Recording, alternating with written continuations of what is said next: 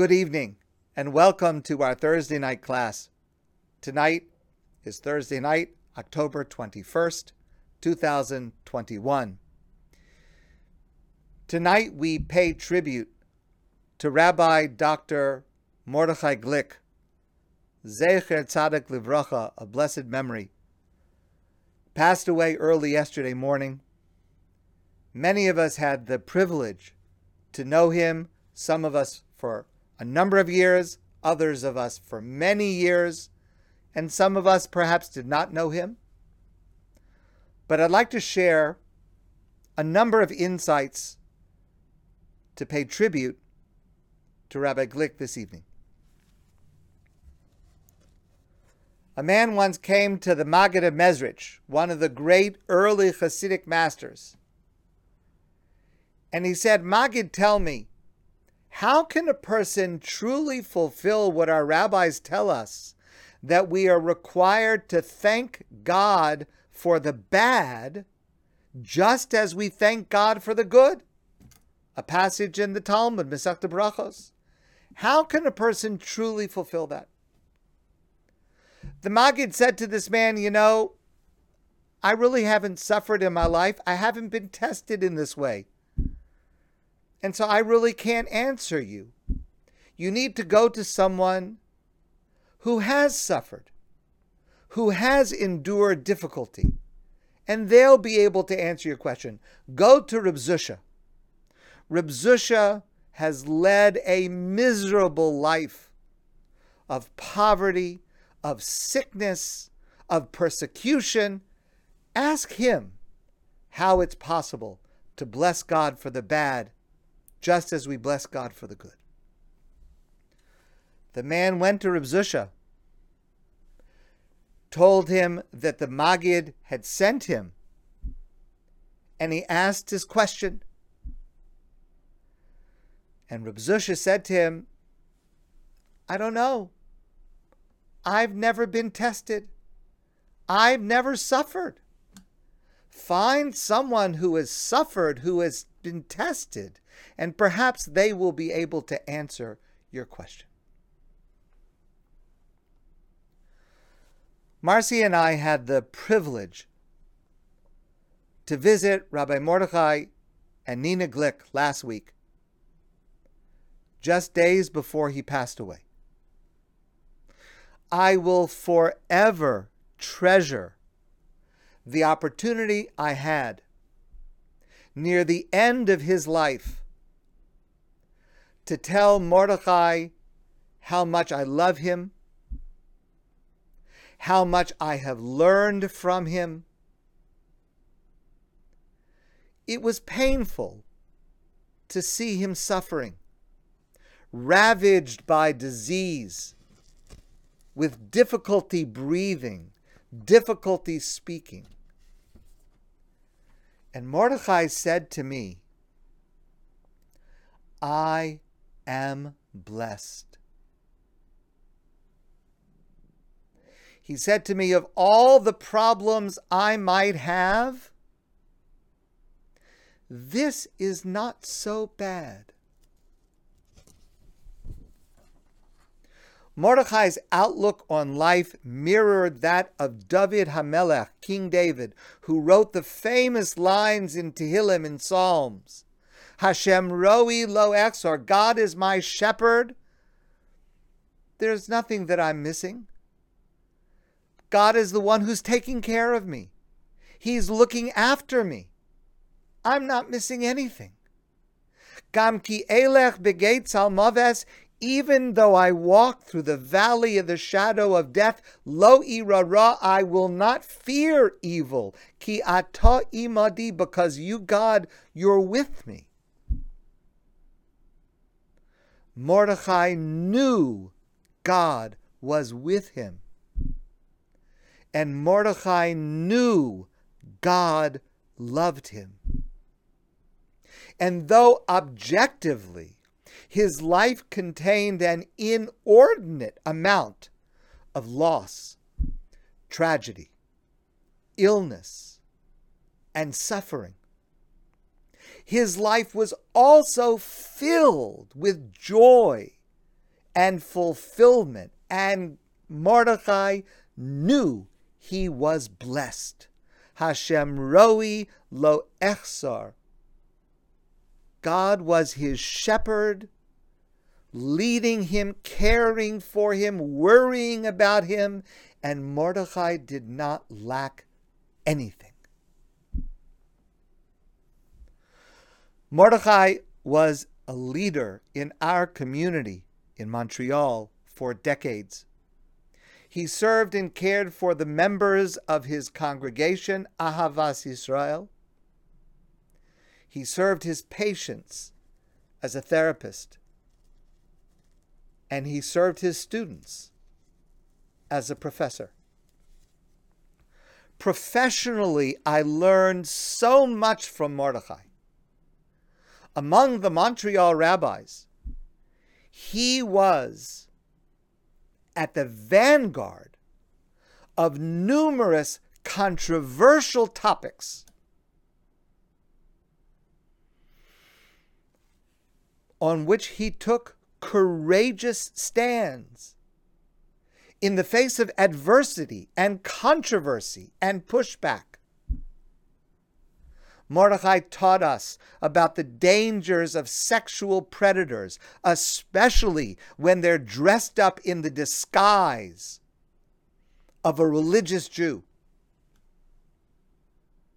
Mordechai taught us about the tragedy of domestic abuse, and specifically for rabbis, he shared how to recognize the signs of domestic abuse and how we could respond in a sensitive and helpful way. And often that response is counterintuitive and needs an expert to guide us in how to take that action. And Mordechai provided that expertise. Mordechai taught us and was himself a paragon of honesty, Torah business ethics, and so much more. I actually started learning from Mordechai before we met, before we came to Montreal. 25 years ago, I was listening to recordings Mordechai made on marriage. I didn't know who it was, but I was profoundly moved by the lectures and Divrei Torah that I heard. Allow me to share the first Dvar Torah I learned from Mordechai. It's a Dvar Torah that has influenced me since I shared it in 1996. Now, the Dvar Torah that I want to share with you now is mine, but it is based primarily on a lecture I heard from Mordechai Glick. In just a few weeks in the Torah, we will read that Yaakov leaves home and is searching for a wife and finds Rachel, and they decide to marry. But Rachel's father, Lavan, tricks Yaakov and substitutes Rachel's sister Leah at the wedding ceremony. And the Torah tells us, Vayihi baboker, and it was the next morning, V'hinehi Leah. Behold, Yaakov is married to Leah. Vayomer el Lavan, and Yaakov says to Lavan, Mazos asisali, what did you do to me? Halo barachel avadati imach. I worked for you on the condition that I would be able to marry Rachel. We had an agreement that I was going to marry Rachel. V'lama rimisani, why did you trick me? Why did you fool me by substituting Leah instead of Rachel? Let me ask a question. Why didn't Yaakov simply divorce Leah and marry Rachel? It was a mistake.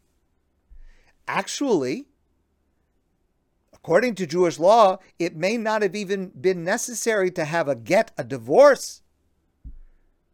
It could have simply been annulled. It was a mekaktos. It was a marriage under false pretenses. It probably didn't even exist in accordance with Jewish law. Why didn't Yaakov do that? So what I want to share with you, which comes from Mordechai, is a yesod. It is a basic, fundamental principle. And if you will absorb this, it will change your life. One of the most serious social problems in the world, certainly in North America, in the wider community, and in the Jewish community as well, is the terribly high rate of divorce. And the rates are going up. Not only in the Jewish community, in the religious Jewish community, the rates are going up. Why? Now, you may not believe me when I say this, but I ask you to just hear me out. One of the main reasons for the precipitous rise in divorce today is because people try so hard to find the right person to marry. It sounds crazy, right? I know, it sounds crazy, but allow me to explain. Many Jewish people have this notion of bashert. Bashert, it's meant to be. I have to find my bashert. If I find my bashert, I'll be happy. It'll work out. It'll all be good. And if it doesn't work out, it means I did not find my bashert, the one who was meant for me. That is tragically false. It is a misunderstanding of a passage in the Talmud. What the Talmud actually means we'll leave for another time. But let me demonstrate the falseness of that proposition. Take this scenario. Imagine in your mind for a moment a recently engaged bride, a kala. And you ask this young woman, tell me, why did you decide to marry this person, this chassan, this groom, this young man? Well, you might hear something like, well, because I love him. He's the right one for me. We fit together. Now, if you press for details, but okay, you love him, but what about him do you love? Well, you may hear a list. You may hear he has wonderful personality traits. He's an altruistic person. He's idealistic. He has a good sense of humor. He's handsome. A long list. But what happens when those factors change? What happens when he gains a little weight and loses a little hair and is no longer so attractive? And then when things go badly at work, he comes home depressed, in an ill humor. Well, what happens is there's a crisis. This is not the person I married. And it's true. It's not. Because there is a reality people change. A person is allowed to change. Change is part of nature. It's part of human nature. Our emphasis on trying to find the right person to marry, and we investigate the background, and we analyze, are we suitable? Do we have a similar outlook? Does this person have the qualities that I'm looking for? Are we compatible? That approach is largely mistaken. Because even if you know every detail, it won't help. Because in 5 years, or maybe in 5 weeks, you will not be the same person, and he will not be the same person. What makes a marriage work is not finding the right person.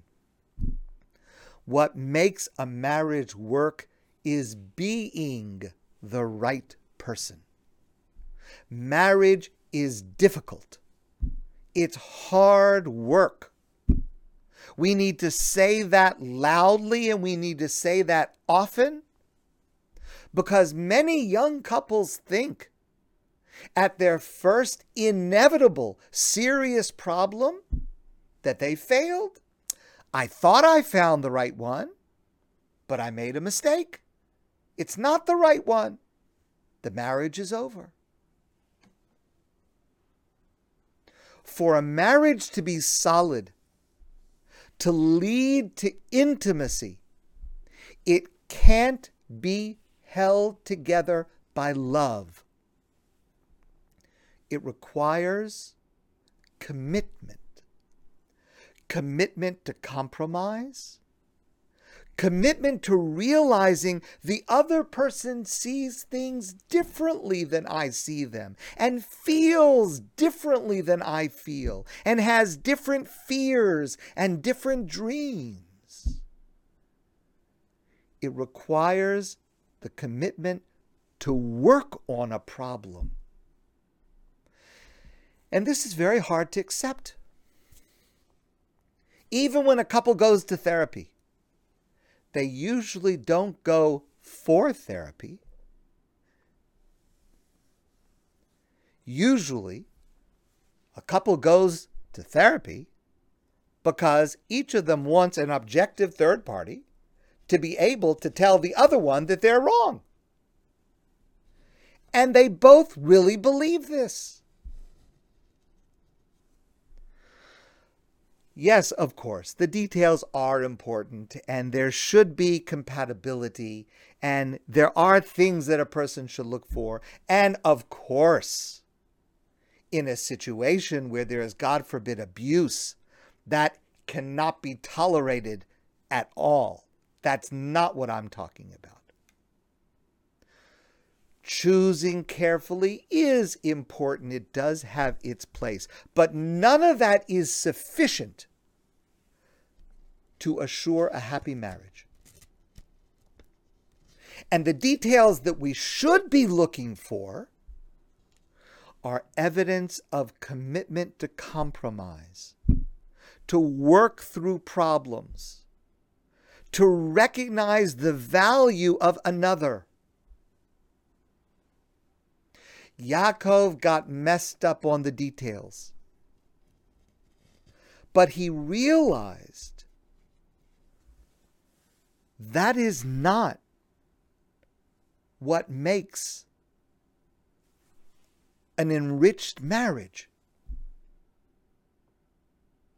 And what happened to Yaakov is only a more dramatic version of what happens to every single one of us.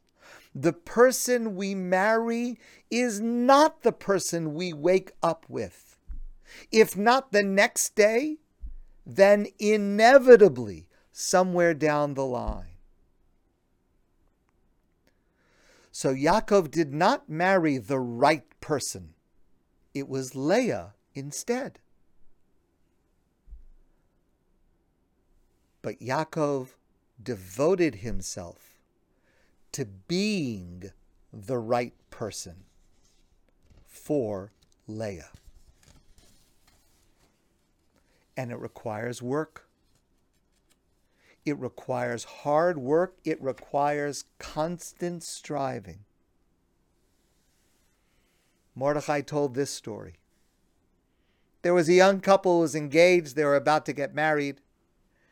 And they decided to go to their Rebbe, to their rabbi, to get advice on how to be able to have a strong, solid, loving marriage.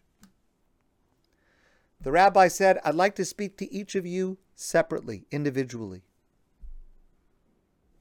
First, the chassan, the young man, went in to the study. And the rabbi said to him, you have 90% of the burden to make sure that the marriage succeeds. Your wife will have 10%, but you are 90% responsible that it should work out okay. The young man thought to himself, it didn't really seem fair. I mean, maybe it should be 50-50. But the rabbi said so. So he said, fine, okay, I accept. He goes out, sits in the hallway. The kala comes in. The young woman comes in. She sits down with the rabbi. When she comes out a few minutes later, he asks her, the young man asks her, what did the rabbi say to you? And she says, I don't believe it.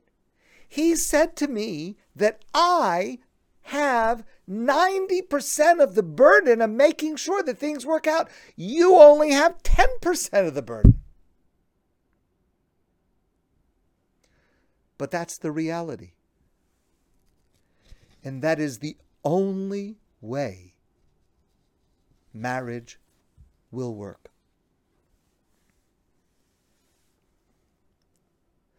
Mordechai did not just teach that. He and Nina lived it. We at Adat had the privilege to host Mordechai and Nina several times as they presented together weekend marriage seminars, as they did for hundreds of audiences across North America. And Marcy and I had the privilege, countless times, to have Mordechai and Nina in our home and to watch them interact. Even in his last days, Mordechai would continuously say to Nina, we know her as Nina, but Mordechai usually called her Devorah. Devorah, I love you so much. You are so beautiful. I am so blessed to be married to you. I must have heard Mordechai say that myself 75 times, 100 times. Nina heard it thousands of times. Now, I want to say this with all of the honesty that I can muster. I do not remotely begin to live up to this. But this teaching of Mordechai's transformed my life. It ennobled my life in a way that never would have happened had I not heard Mordechai say it and seen Mordechai act it.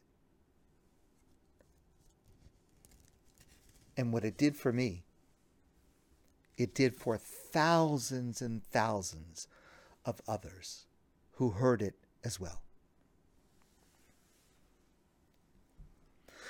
Another profound influence Mordechai had for me and on so many others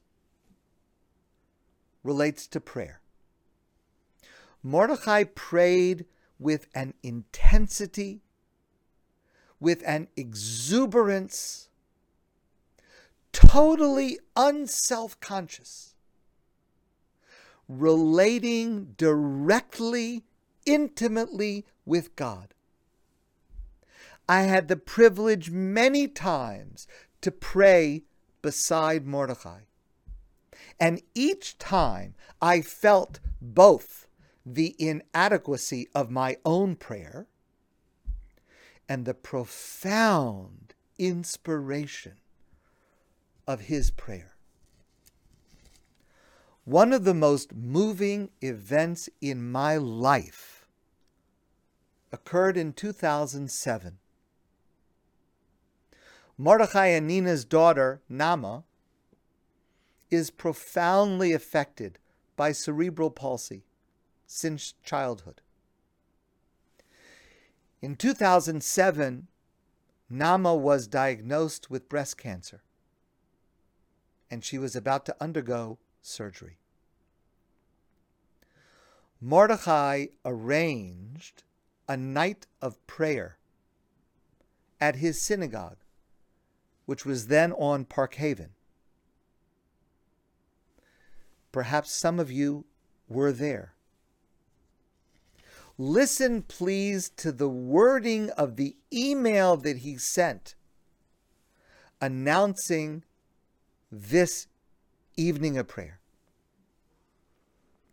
He wrote, "One of the most amazing things about my daughter, Nama Bracha Glick, is that despite her very significant handicaps, she has an amazing impact on the lives of almost everyone she interacts with. Somehow, though it looks like she takes much from others, she's dependent on others for virtually all of her care, most people who know her are very aware that they take from her much more than they could ever possibly give to her." I want to just personally say, I've had the privilege to recognize the truth of that statement. People often begin their relationship with Nama with what appears to be an act of chesed, kindness and compassion. Maybe they're her counselor. Maybe they go to volunteer to visit her. The chesed motivation quickly evaporates, however, as people very quickly realize that their investment of time and effort pales in significance compared to the enormous love and joy that they receive from Nama. "Nama now needs our help," he wrote in 2007. "She needs our prayers. And therefore I am beseeching you to join a prayer gathering that will take place at Congregation Ahavat Yisrael." I was there that evening. Perhaps some of you were there as well. The intensity of those prayers, led by Mordechai, was unlike anything I have ever experienced. We were beseeching God through Mordechai, and God was listening. And this was a natural expression of Mordechai's connection to prayer throughout his life. Allow me to share another story.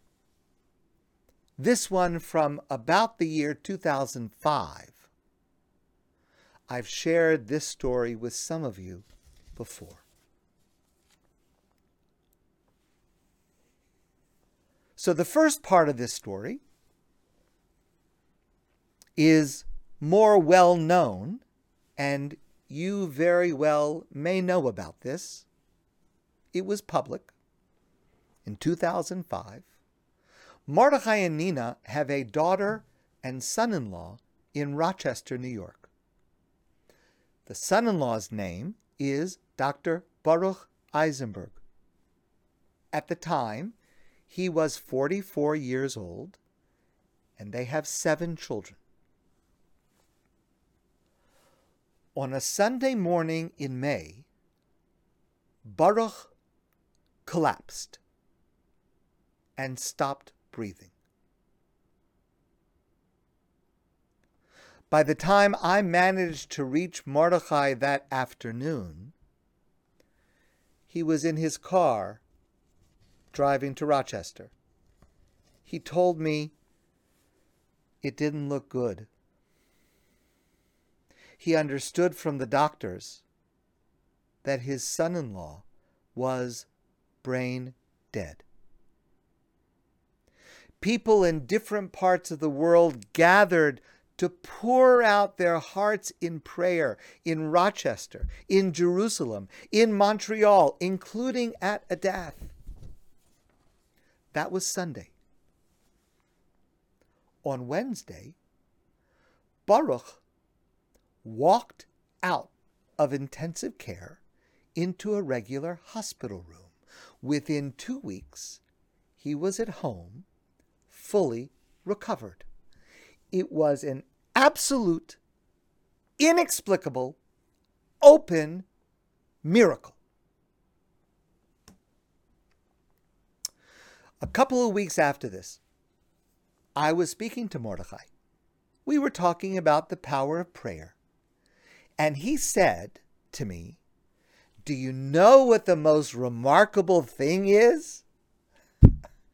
Now, I never would have thought to ask him what the most remarkable thing is, because it is pretty obvious that the most remarkable thing is that Baruch recovered from virtually certain death. But that's not what Mordechai said. And what he said is so amazing, I asked his permission to tell this story. And this is what he told me. He told me Baruch has a neighbor in Rochester, a Jewish man, very secular, so much so that this man scoffs at religion. But they're friends. A few days after Baruch came home from the hospital, he was taking a walk outside. And this neighbor says to him, "I know why you got better." Which is a really strange thing to say, considering that no one else has any idea why Baruch got better. On that Sunday night, his doctors gave him a 5% chance of surviving the night.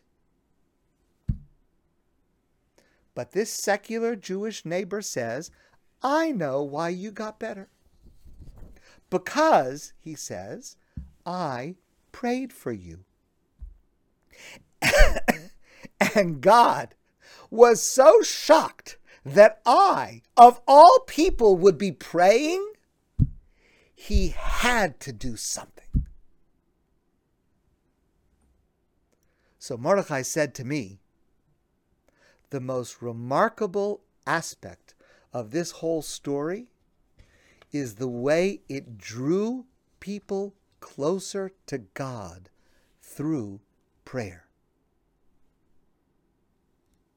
I learned, he said, that prayer, especially when shared by many people, can bring miracles,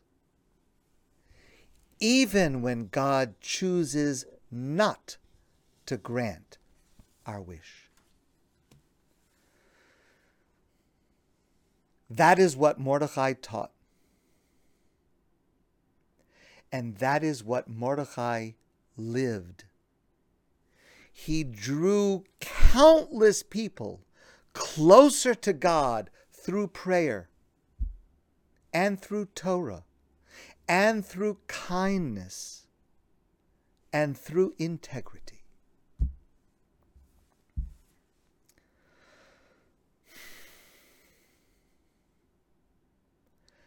I am heartbroken at the loss of perhaps my closest friend. I am bereft of perhaps my most impactful teacher and mentor. And I am blessed beyond words for having Mordechai in my life. Rabbi Dr. Mordechai Glick, his legacy blesses and enriches his beautiful family and everyone privileged to dwell in the comfort of his shade. My friends, thank you very, very much for joining this evening. I wish you a good evening, a beautiful and joyous Shabbos. And I look forward to seeing all of you soon in person.